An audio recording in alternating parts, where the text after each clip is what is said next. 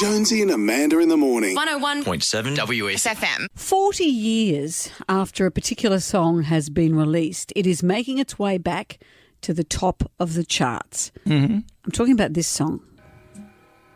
I can feel it in the air tonight. Phil Yes. Collins. This song, released in 1981, now sits at number 3 on the iTunes charts. And do you know what took it back up there? What took it back up there? I'll tell you what took it back up there.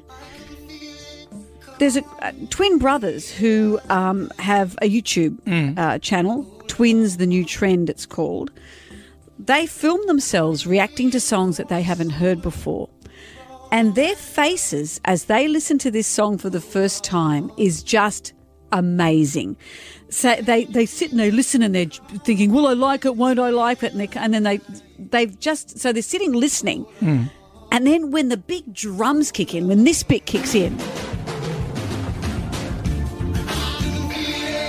they just can't believe it. They can't believe it. Mind's blown. Minds blown. Yeah. So what do they say? Here are their minds being blown. He ain't killed that, bro. Hey, that was cool. I gotta download this to my phone. That was cool how you did that. I ain't gonna lie, Phil. You got me on that. Never seen you got me nobody on that one, man. I ain't never seen nobody drop a beat 3 minutes in a song.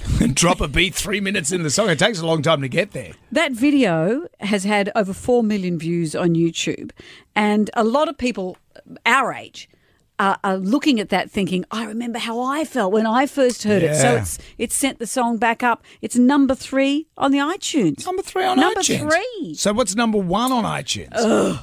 Number 1 is a song I did on Rapping with Muncie yesterday, Cardi B and Megan Thee Stallion and WAP. Whop. Yeah, you with some wet ass.